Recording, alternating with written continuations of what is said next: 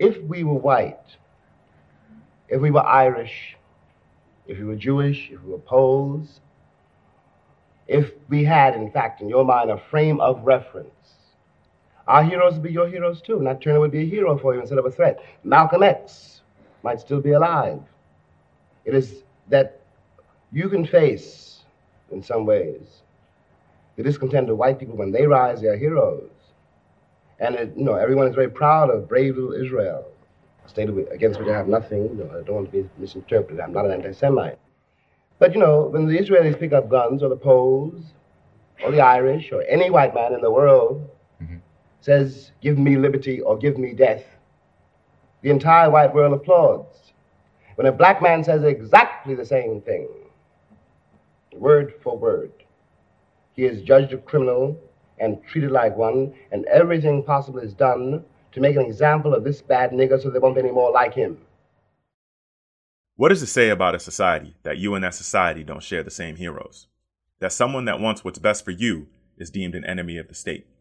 This isn't a situation that only Malcolm and Martin faced. We have a long list of black men and women who have made it their goal to see our people achieve complete economic and social justice, but were either killed, imprisoned, or had their characters assassinated before they could reach their goal. George Washington is no hero of mine, and neither is John F. Kennedy. As black people, we should see through how those who champion our immediate need for justice are treated by this government, how this government sees us. Now, in the clip from the great Jimmy Baldwin that kicked off this episode, he spoke of what happens when a black man makes the proclamation, "Give me liberty or give me death." But in this episode, I want to dive into the story of a black woman who made that proclamation. She was one of our living heroes, and her story gives us an amazing current example of how our true champions, and by that I mean black people who are for the immediate improvement of the black condition, are treated. My name is Baudelaire, and welcome to Season 2 of La Soapbox. She is a heroine to some. As a fighter for black rights, she is a villain to others who believe she hides her crimes behind revolutionary rhetoric. Back in the 1970s, Assata Shakur was known as the soul of the self-styled Black Liberation Army, an armed group implicated in the killings of several police officers. In New Jersey, Governor Whitman has posted a $50,000 reward for her capture. What's that box for? It's my soapbox. If you have important things to say, you use a soapbox.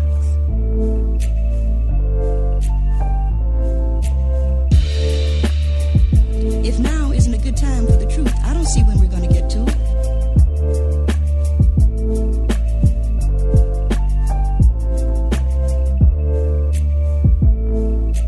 I'm not getting into people's cases, but I'm nobody's fool. I have that soapbox. I have a voice, and they listen. Assata Shakur was born in Queens, New York in 1947 and spent her first 18 years in both New York and North Carolina. She went to City College of New York, and it was there that she was exposed to black nationalist organizations and the greatest struggle to fight against black and female oppression in the United States. Now, before arriving on campus, Assata wasn't, as we'd say, woke at all. She was a black woman that knew racism existed, but didn't understand much about the context in which it existed. In an interview she did with the late Jill Noble, a legendary black reporter whose son Chris is actually a friend of mine. What up, Chris? Assata explains what she knew of black history and the thought process that went into her developed stance on Americanism. This clip and most of what you'll hear from Assata today is from an episode of Jill Noble's show Like It Is from the 80s.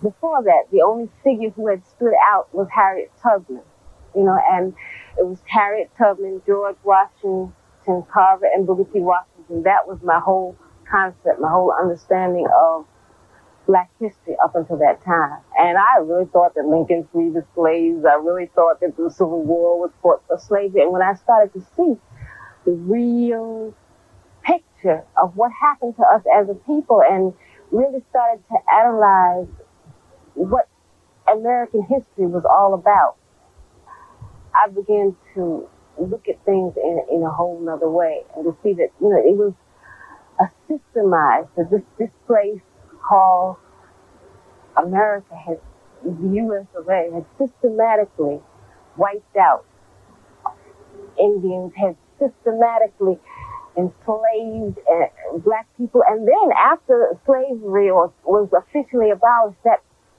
the oppression didn't end. It just changed form. Members of an on-campus group called the Golden Drum Society familiarized her with black historical figures that resisted racial oppression and social violence. While on campus, she also began interacting with other activist groups and participated in student rights, anti-Vietnam War, and black liberation protests.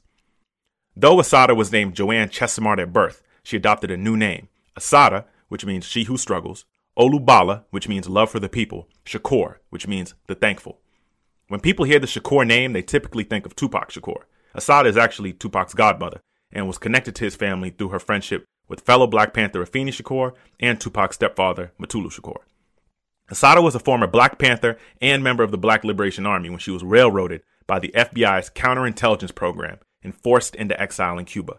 That government program is what's most responsible for her situation today. Now, I just threw a lot at you, but first, let's look into what exactly COINTELPRO is. The counterintelligence program, COINTELPRO, is a series of covert and illegal projects conducted by the United States Federal Bureau of Investigation aimed at surveilling, infiltrating, discrediting, and disrupting American political organizations. The head of the FBI and the father of COINTELPRO was a man named J. Edgar Hoover, who in my opinion is the devil in human form, simply for his outright and direct hatred for the black race, which was extreme no matter who you compare him to. J. Edgar Hoover was a psychopath. You see, Hoover feared the rise of a black messiah who would be able to inspire the black masses to combat white supremacy in a more unified form than was currently underway. This is a man who called Martin Luther King, quote, the most dangerous Negro in the future of this nation, end quote. Hoover ordered around-the-clock surveillance of King, hoping to find evidence of communist influence or any type of sexual deviance. That is why we know about Martin Luther King's affairs. Hoover and the FBI even used this evidence of his affairs to try and blackmail Martin into killing himself. Hoover also had undercover agents and informants in most of the groups fighting for the improvement of the black condition, and these agents would help in the ultimate goal, which was the discrediting or neutralizing of black leaders. Fred Hampton, the great Black Panther leader, was killed by an operation that began with the help of an undercover FBI agent. William O'Neill gave the FBI and Chicago police the blueprints to Fred Hampton's apartment for their eventual raid that would end with the 21-year-old Hampton and Peoria, Illinois Panther leader Mark Clark murdered. Police also seriously wounded 4 other Panther members as they shot into the apartment for 7 minutes. Months later, the federal investigation showed that only 1 shot was fired by the Panthers, and it was shot by accident, not hitting anybody. Police fired 82 to 99 shots. William O'Neill, the agent who infiltrated the Panthers and got close enough to Fred Hampton to provide the information to the FBI, spoke in an interview about his recruitment and his experience working with the Bureau to discredit the Panther leader.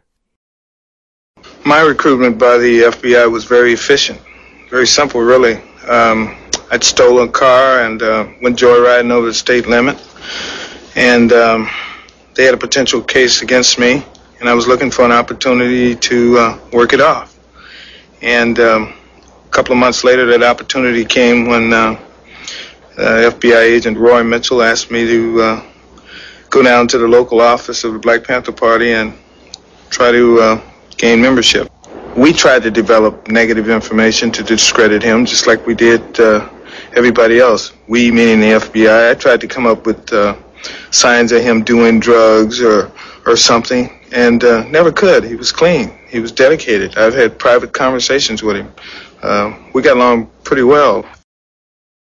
There's actually a couple of videos on YouTube from men who were admitted FBI informants from the civil rights era. I suggest you check them out. But that is how obsessed the FBI, and by extension the government, was with neutralizing the idea of the Black Messiah. I ask you again the question I did at the top of the episode. What does it say that this is the treatment that our champions were dealing with? But back to Assata. In the late 60s, Assata Shakur found out that almost all of what she had learned in school about African history was a lie. She would soon gain her own political awareness, and when looking for a group to join, she decided she would join the Black Panther Party. Assata explains why she joined in that same interview with Jill Noble.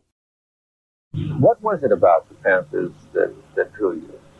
Well, I think, first of all, because I had already, by the time I joined the Black Panther Party, I had already begun to see that it was not a question of reform. That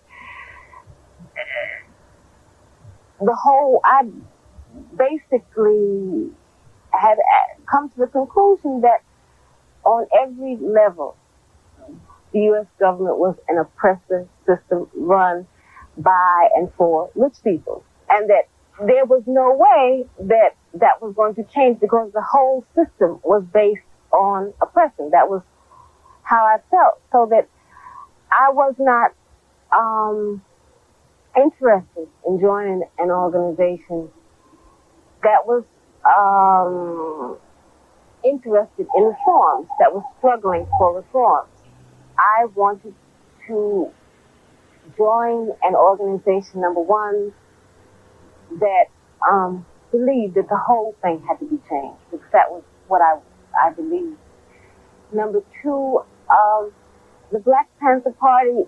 not reformed, but replaced. Yeah, that a complete change, which is a revolution, had to occur, that you could not be free under a system based on racism, based on oppression, based on capitalism, based on imperialism, that nobody in the world can reform a system like that. It's never been done in history, and I don't think it will ever be done in history. The Panthers' central platform was their 10-point program. What you're about to hear is Black Panther leader Eldridge Cleaver explain that program and how one point in particular became the immediate focus. Better housing, better education, a better dispensation of justice, better medical attention. We wanted black men to be exempted from the draft, military service, and the war in Indochina. We wanted an end to the exploitation of the black community by white capitalists. Later on, we just said capitalists, right? We wanted an end to police brutality and the murder of black people by the police. That was point number 7. It turned out that we really didn't have time for anything but point number 7, because once we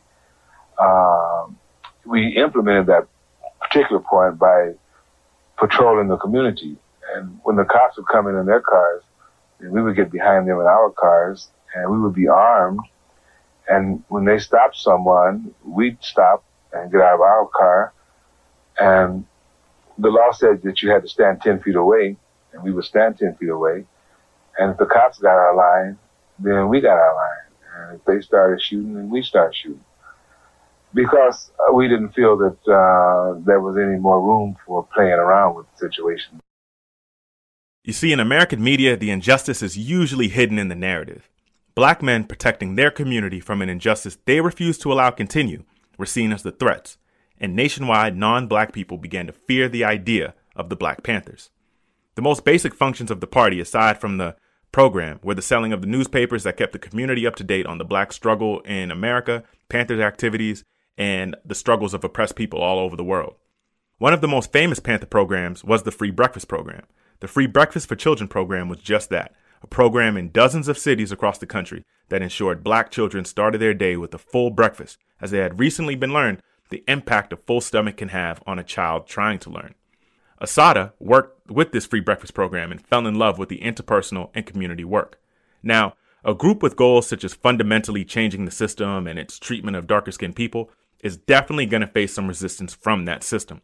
But it's the way in which the Panthers were attacked which is so wicked, because to have openly debated the Panthers' accusations of the system would have been impossible. The U.S. was and is a racist and capitalist country that is built on the backs of darker-skinned peoples and continues to marginalize and terrorize those darker-skinned peoples, not just within its borders, but all around the world. So instead of openly attacking the party, the FBI decided it would be best to discredit and make the party appear as if it was imploding on its own. Though the average citizen of the country started to fear the Panthers as reckless thugs, Hoover knew the impact they were having and potentially could have if their message was allowed to spread and be understood by the masses of the people. Hoover began sending undercover agents like William O'Neill to infiltrate the Panthers in every city they operated in to keep close tabs on the group and disrupt activities whenever they could. Assata spoke about what it felt like being a Panther dealing with COINTELPRO in that Jill Noble interview. Strange things began to happen around me that I couldn't put my hand on. I couldn't touch, Like? Well, so many strange things would happen. We would get strange phone calls, strange packages, strange people would come into the office and have nervous breakdowns. I mean, it was one thing after another. There was the leadership was under such pressure because at that time, you have to remember that the FBI had made the Black Panther Party the #1 target of the COINTEL program. We didn't know anything about COINTELPRO per se, but it was obvious that the government was attacking the party in every way possible. It was obvious that it was just something strange. You couldn't, I mean, for example, you could not, work became difficult. To go and sell up the paper, for example. We would send people out and they would stand on the corner and be selling papers, and 5 minutes later they would be at the police station. Why are you at the police station? For threatening a police officer. How did you threaten a police officer? We didn't do anything. We sold the paper. It was the cops' word against the Panthers' word, and the cops would always win. So it was like, in every aspect, it became difficult. The breakfast program came under attack for supposedly showing little kids cartoons that were racist, that said all white people are horrible, or something to that effect. Basically, that was the general idea. Later, we found out that those same cartoons were manufactured by the FBI, were inserted in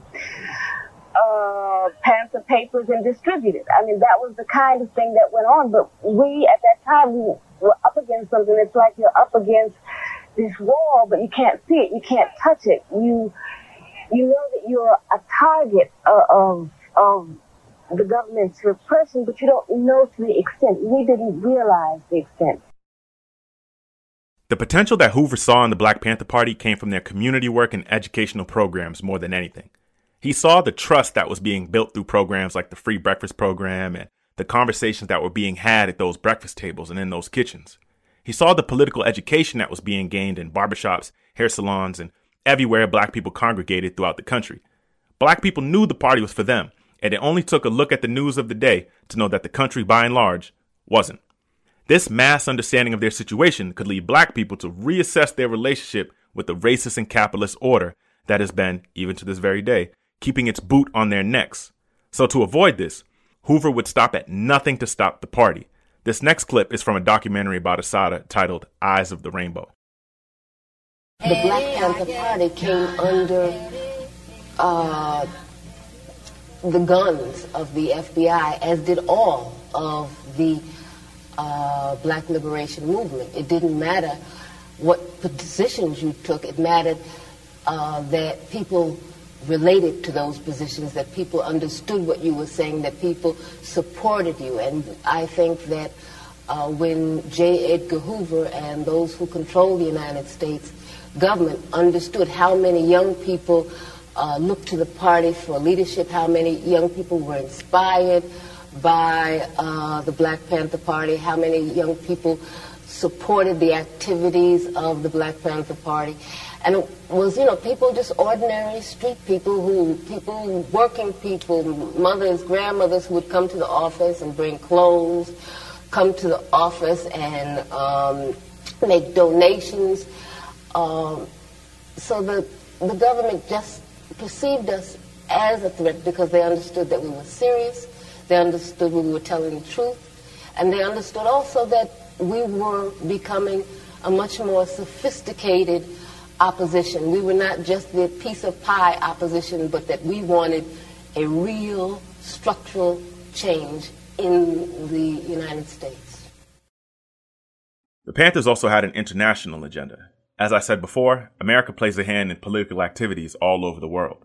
A common tool used by America to assert its international influence is economic sanctions to hurt an economy. An economic sanction is pretty much like an economic blackout meant to withhold trade from a certain country to hurt their economy. The U.S. media typically takes a country after they've been crippled by sanctions and then upholds them and their system of government as ineffective and repressive. Again, the injustice here is hidden in the narrative. America is the largest economy in the world.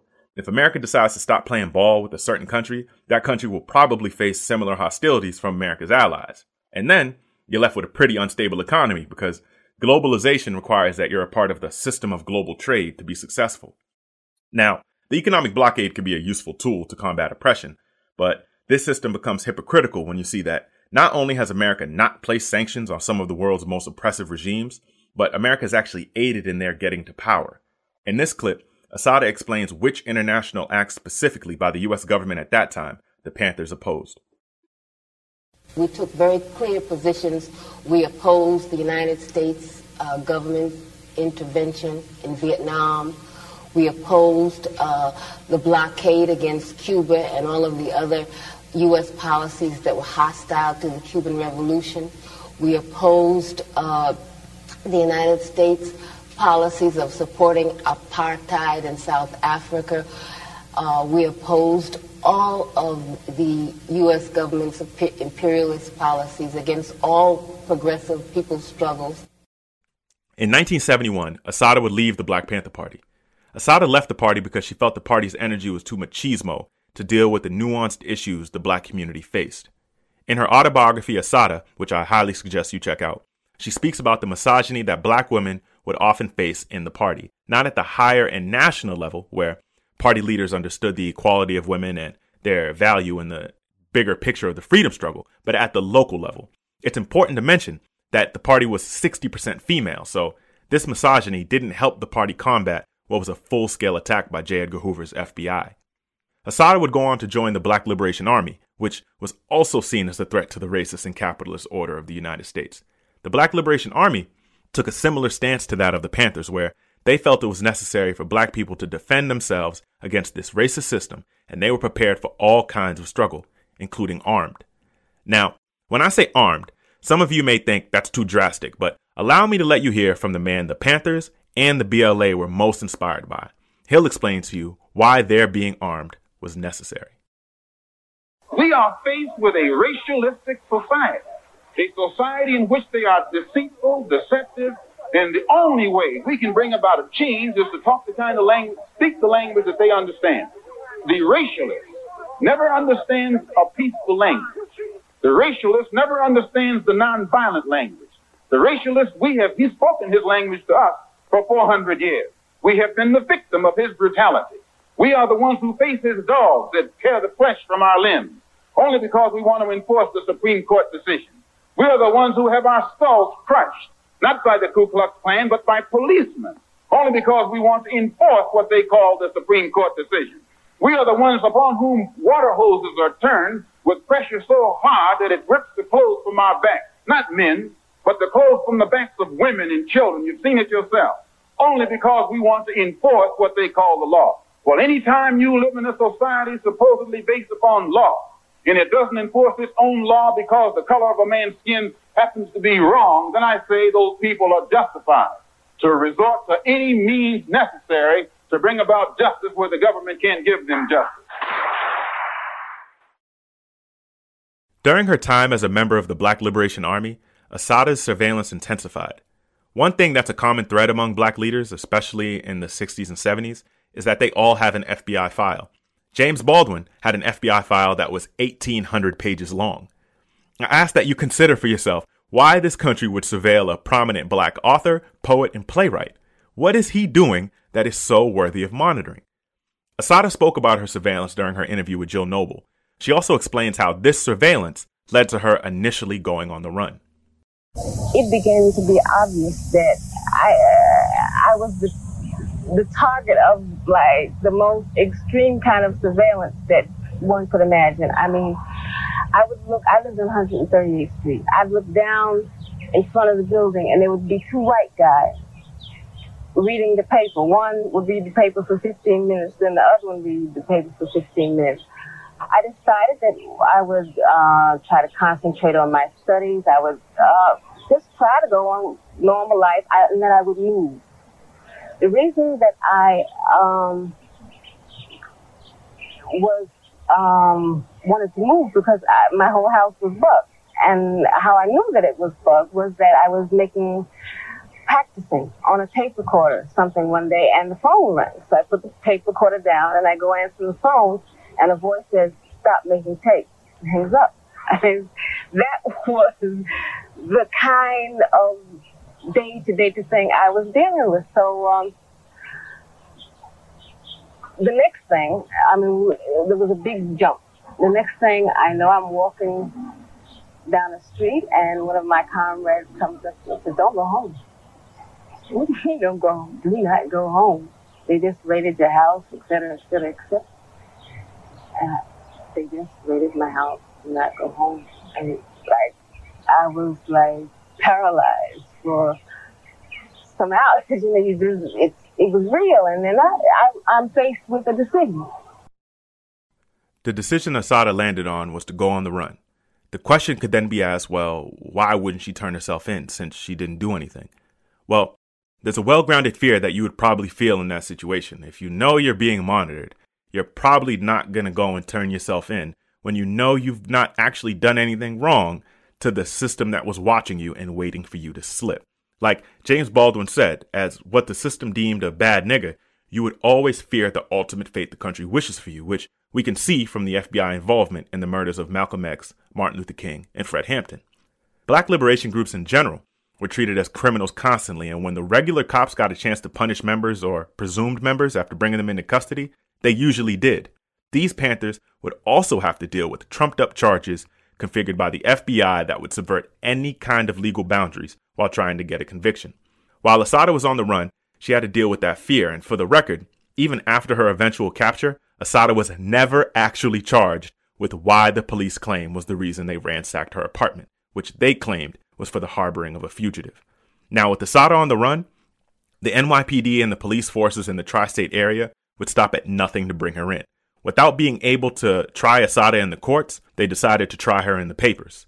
Assata speaks to this and why the FBI was so after her in the interview with Jill Noble. Their search for me. I think that they were under the impression that I had this wealth of information that they could beat out of me or torture out of me. What they did was they started a campaign to try me in the newspapers. And they set up a scenario which gave me very little possibility of remaining alive for much time. What they did,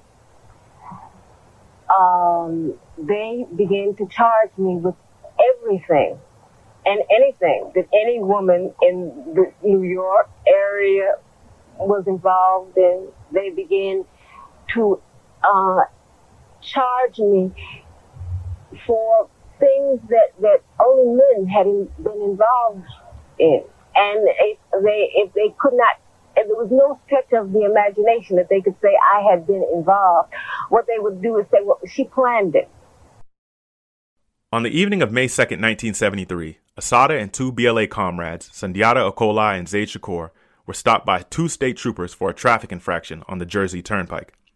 While Acoli was behind the car with one of the officers, a shootout began that ended in the deaths of Assata's friend Zaid Shakur and state trooper Werner Forster. Assata was shot in the shoulder during the shootout, and despite her prints not being found on any weapons and her shoulder being paralyzed due to the bullet she took, the story that the state stands by is that Trooper Forrester's weapon was ripped from his holster and used to shoot him twice in the head. Assata would be charged with the murder, and though the forensic evidence proved she couldn't have possibly been the murderer of Trooper Werner Forster, she was arraigned on charges that included first-degree murder. Assata was arrested and sent to a hospital, cuffed at her feet to her bed. Assata was now in the belly of the beast she was running from. Here she is, speaking on how difficult that experience was. The first week was the most difficult week. I mean, if you can imagine what what they did when they found out who I was. They wanted information. They thought I had it. And they did everything that they could to get it out of me and to, they didn't just beat me any old kind of way. I mean, they had a constraint. That was probably what saved my life. And it was what was taking place was in a hospital. They took me to a suite of a hospital. It was the Johnson & Johnson suite. Is where executives go. And in order to get into the hospital room, you had to go into a living room, which was attached next door. So they controlled who came in. And I was accused of killing a state trooper, and state troopers for 2 weeks guarded me, quote unquote. And you can imagine, you know, they did everything they could. Every day was going to be my last day on earth. When they get next to the bed, and they cuffed me to the bed, and the cuffs were sticking in my legs until, you know, they started to swell. You know, where does it hurt? Does it hurt here? Does it hurt here? I mean, that was part of what happened. Now they had her. After getting out of the hospital, Assata would be moved from prisons in New Jersey to West Virginia and face trial for all that she was now accused of. She was also never given proper care for that arm that was shot twice after she left the hospital. Legally, she should have still received physical therapy, but none was offered to her. In 1974, Assata would be held in custody with fellow activist Kamal Siddiqui for an extended period of time. They developed a relationship and grew closer. Shortly after their separation, Assata found out that she was pregnant. She gave birth to a daughter, Kikuya, behind bars, and it should be noted that Assata was also not given proper care during her pregnancy and was even pressured to have an abortion constantly by the prison medical staff. Throughout her stays in the various prisons, Assata was beaten and tortured often, sometimes put under 24-hour surveillance with the lights on over her, and was subject to random and completely unnecessary internal examinations. Now, this country likes to use the phrase innocent until proven guilty, but what we see in the case of Assata is that she was treated as guilty of a crime since the day they ransacked her apartment, and she would continuously be treated as guilty all throughout her hospital stay and through her trials on all the trumped-up charges that were thrown her way while she was on the run. Shakur went to trial 7 times and was exonerated on all charges except for Trooper Forrester's murder, regardless of her contention that the gunshot wound she sustained during the confrontation partially paralyzed her arm and rendered her incapable of firing the murder weapon. Despite forensic evidence that supports her assertions, she was found guilty of the murder in 1977 and sentenced to life in prison plus 30 years. There is much evidence to suggest the trial was not fair. Transcripts of the jury selection show at least 2 of the jurors expressed prejudice before the start of the trial. There was evidence also that the offices of the defense team were being bugged, and materials relating to her case went missing from the home of her lawyer, Stanley Cohen, and were later found with the New York City Police Department. Assata's other lawyer, Lennox Hines, conducted an interview with Democracy Now! In 2013, where he went through just how ridiculous it was that Assata was found guilty of the murder. I wanted to ask you about the trial itself, the only trial for which Assata Shakur has ever been convicted in New Jersey. You write in the preface, it had been and is my view that it was the racism in Middlesex County fueled by biased, inflammatory publicity in the local press before and throughout the trial, fanned by the documented government lawlessness that made it possible for the white jury to convict Assata on the uncorroborated, contradictory, and generally incredible testimony of Trooper Harper, the only other witness to the events on the Turnpike. There was one other state trooper, Harper, who survived the confrontation and who was the main witness against Assata. Yeah, but Harper ran away during the shootout, came back, and his story was conflicted and contradictory. And he originally claimed that he had seen her pull out a gun. That's right, but there was no evidence to support that. Right. As I said, no fingerprints on any weapon. They claimed that she fired a weapon. There were no arsenic powder marks or residue on her clothing or on her hands, etc. no forensic evidence. And he later also admitted that the original reports and testimony that he had given was wrong. Was wrong, that's right. And yet she was still convicted. Yes, she was convicted, and it was an all-white jury. The pre-trial publicity was such that people in Middlesex County and people from the northern part of New Jersey believed then and believe now that she is guilty. The mere fact that she was in the car meant that she was guilty. And in fact, the instructions to the jury, because there was no evidence of her doing any shooting, the instructions to the jury was that if you find that she was present and supported the action of the people who did the shooting, she can be found guilty as a principal. And that is under the felony murder rule. Supporting the action of the people who did the shooting. She was in the middle of a sudden shootout on the Jersey Turnpike, was shot twice, and proven to have not touched a gun, but was convicted in the trial once they realized her being the actual murderer wouldn't stick for having supported the actions of someone who shot the officer. Assata then began serving her sentence when 2 years in, she decided that even considering the extensive surveillance within the prison and the attention on her imprisonment, she would attempt to escape. She'd be successful in her attempt, and for obvious reasons, Assata never explained how exactly she escaped. I know that's a crazy skip from her being in a maximum prison to her just escaping, but that's really all we know. What we do know is she eventually got to Cuba. I escaped. It was a clean escape. No one was hurt. I planned it as well as I could plan it, and that's all I got to say about it.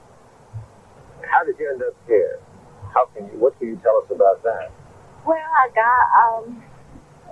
I wanted to find somewhere where I would have a chance to be with my daughter, where I would have a chance to normalize my life, where I would have a chance to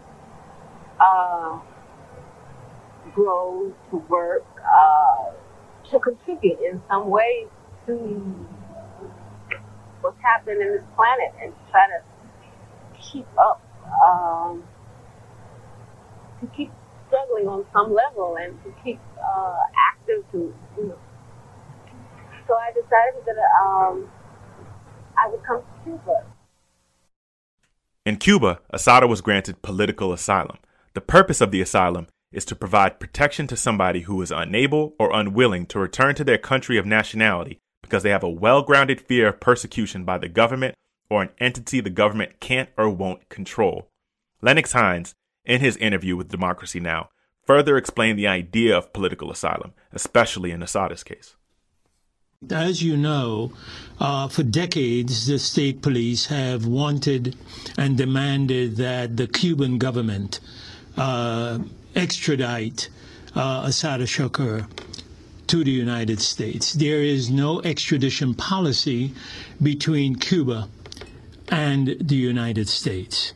Just to deal with this in context, the Cuban government, pursuant to international law, that is particularly the Refugee Convention, have granted Assata Shakur political asylum. Now, what is the basis for that? It is if an individual has a well-grounded fear that if they return to the country from which they left, they would either be persecuted or prosecuted based upon their political beliefs and their race or religion.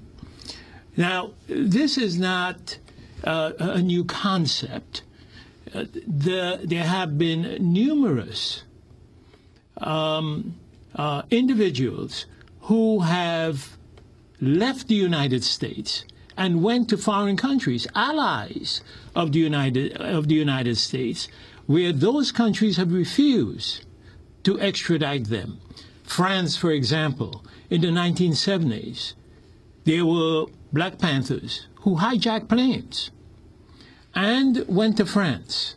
Now, both France and the United States have extradition treaties. Not only that, France signed the 1963 Tokyo Convention, the 1970 Hague Convention, and the 1973 Montreal Convention with the United States.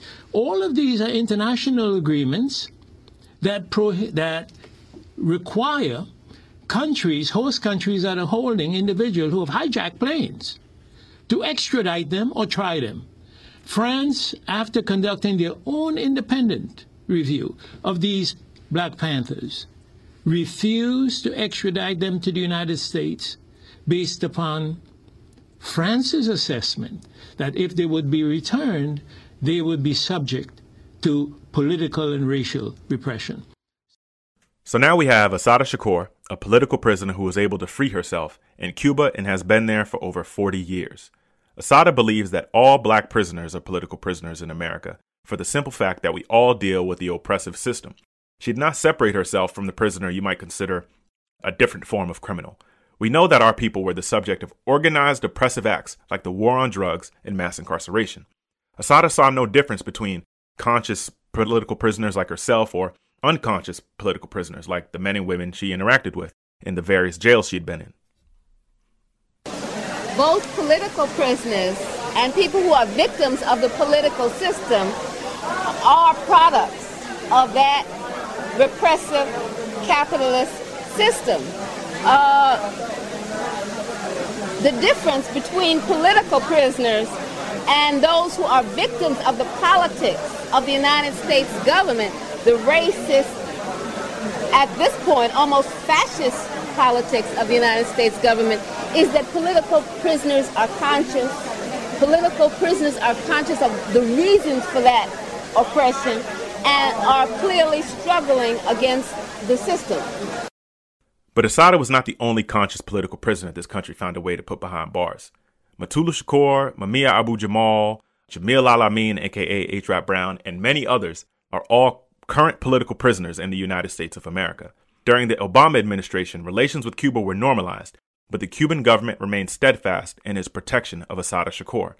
Obama's successor would take issue with this protection and hypocritically demand the forfeiting of Assata while demanding Cuba release its political prisoners. To the Cuban government, I say, put an end to the abuse of dissidents. Release the political prisoners. Stop jailing innocent people. Open yourselves to political and economic freedoms. Return the fugitives from American justice, including the return of the cop killer, Joanne Chesimard. Now, that clip is made particularly ironic because a few days ago, as I record this dude's supporters stormed and rioted in the U.S. Capitol building. If you watch the videos, it looks like the authorities didn't even see it coming, even though the participants had shirts celebrating the siege in the videos. I guess that goes to show you how much of a threat the FBI feels white supremacy poses against this country versus black liberation. They seem to always have an idea, even 60 years ago, what black groups are up to and feared their uprising so much they'd stop it at the roots.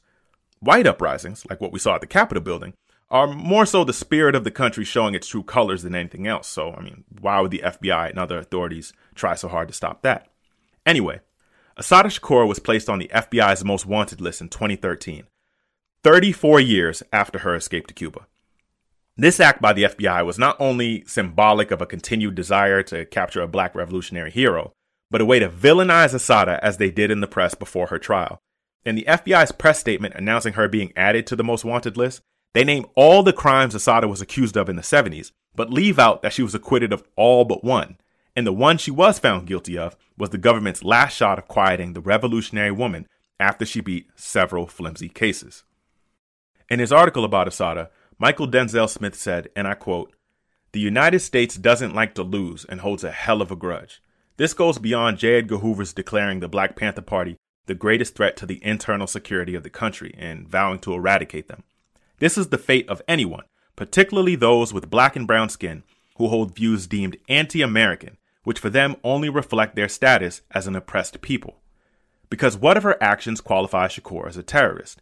Even if you believe she is responsible for Forrester's death, that would make her responsible for one death in the early morning hours on a New Jersey highway 40 years ago.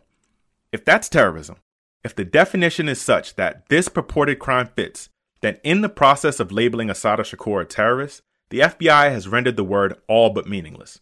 According to Davis, the attack on Shakur reflects the logic of terrorism because it precisely is designed to frighten young people, especially today, who would be involved in the kind of radical activism that might lead to change. But there's no one around to put law enforcement on a wanted list.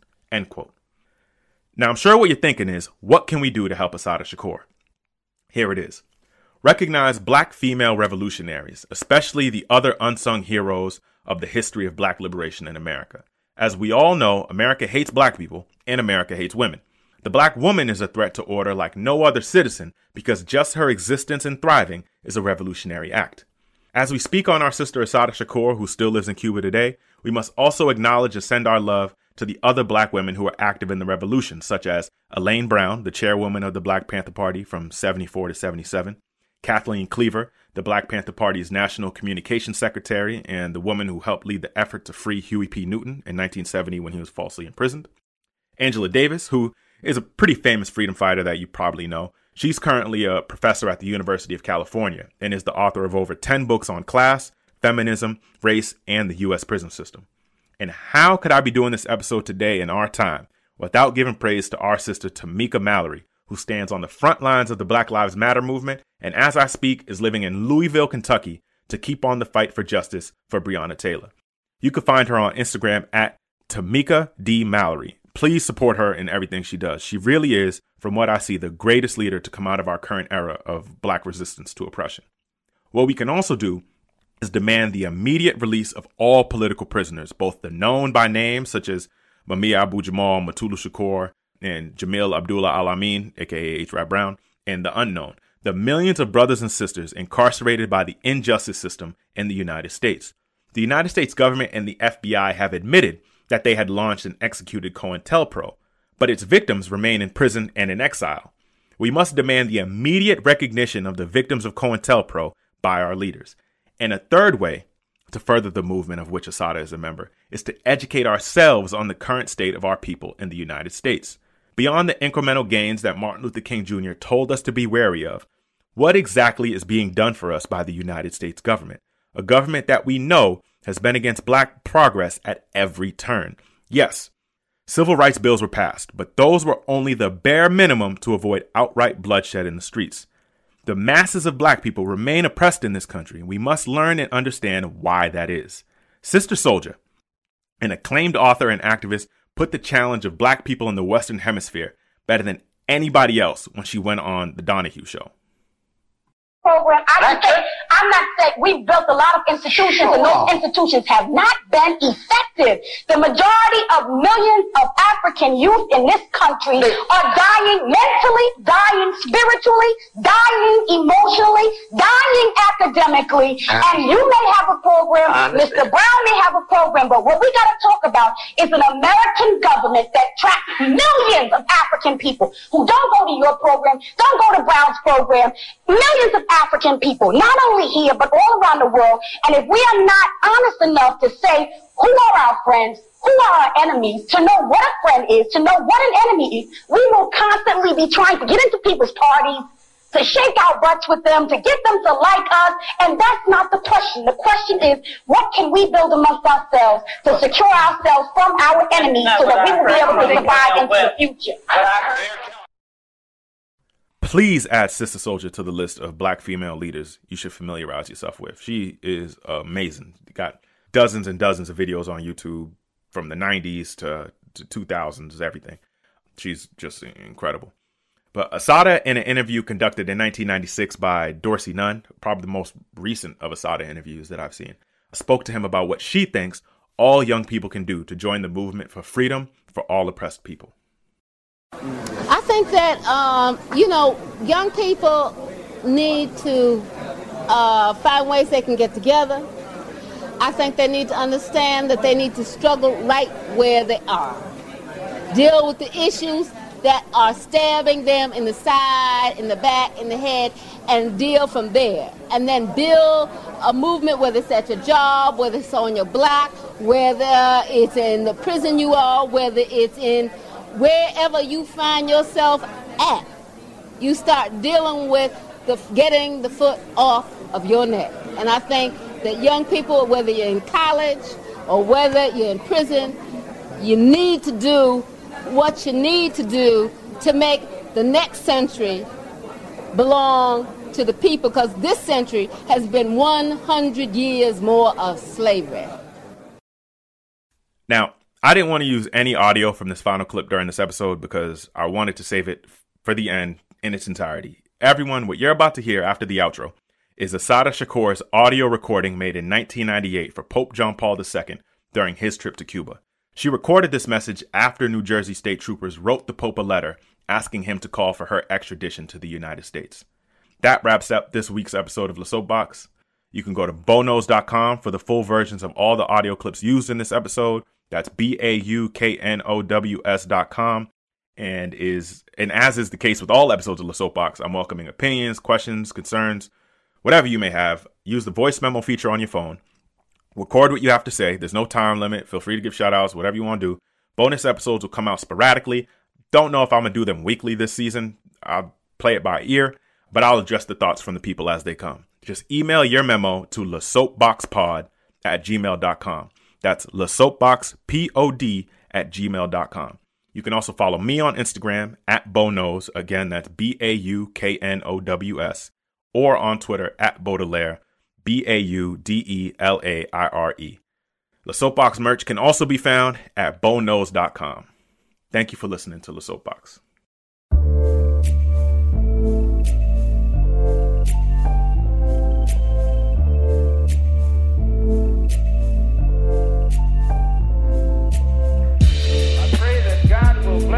Everything that you do.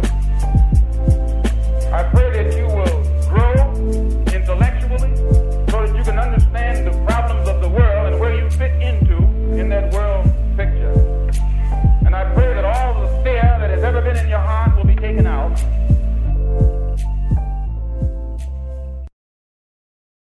My name is Assata Shakur, and I was born and raised in the United States. I am a descendant of Africans who were kidnapped and brought to the Americas as slaves. I spent my early childhood in the racist, segregated South. I later moved to the northern part of the country, where I realized that black people were equally victimized by racism and oppression. I grew up and became a political activist, participating in student struggles, the anti-war movement, and most of all, in the movement for the liberation of African Americans in the United States. I later joined the Black Panther Party, an organization that was targeted by the COINTELPRO program, a program that was set up by the Federal Bureau of Investigation to eliminate all political opposition to the U.S. government's policies, to destroy the black liberation movement in the United States, to discredit activists, and to eliminate potential leaders. Under the COINTELPRO program, many political activists were harassed, imprisoned, murdered, or otherwise neutralized. As a result of being targeted by COINTELPRO, I, like many other young people, was faced with the threat of prison, underground, exile, or death. The FBI, with the help of local police agencies, systematically fed false accusations and fake news articles to the press, accusing me and other activists of crimes we did not commit. Although in my case the charges were eventually dropped or I was eventually acquitted, the national and local police agencies created a situation where, based on their false accusations against me, any police officer could shoot me on sight. It was not until the Freedom of Information Act was passed in the mid-'70s that we began to see the scope of the United States government's persecution of political activists. At this point, I think that it is important to make one thing very clear. I have advocated, and I still advocate, revolutionary changes in the structure and in the principles that govern the United States. I advocate self-determination for my people and for all oppressed people inside the United States. I advocate an end to capitalist exploitation, the abolition of racist policies, the eradication of sexism, and the elimination of political repression. If that is a crime, then I am totally guilty.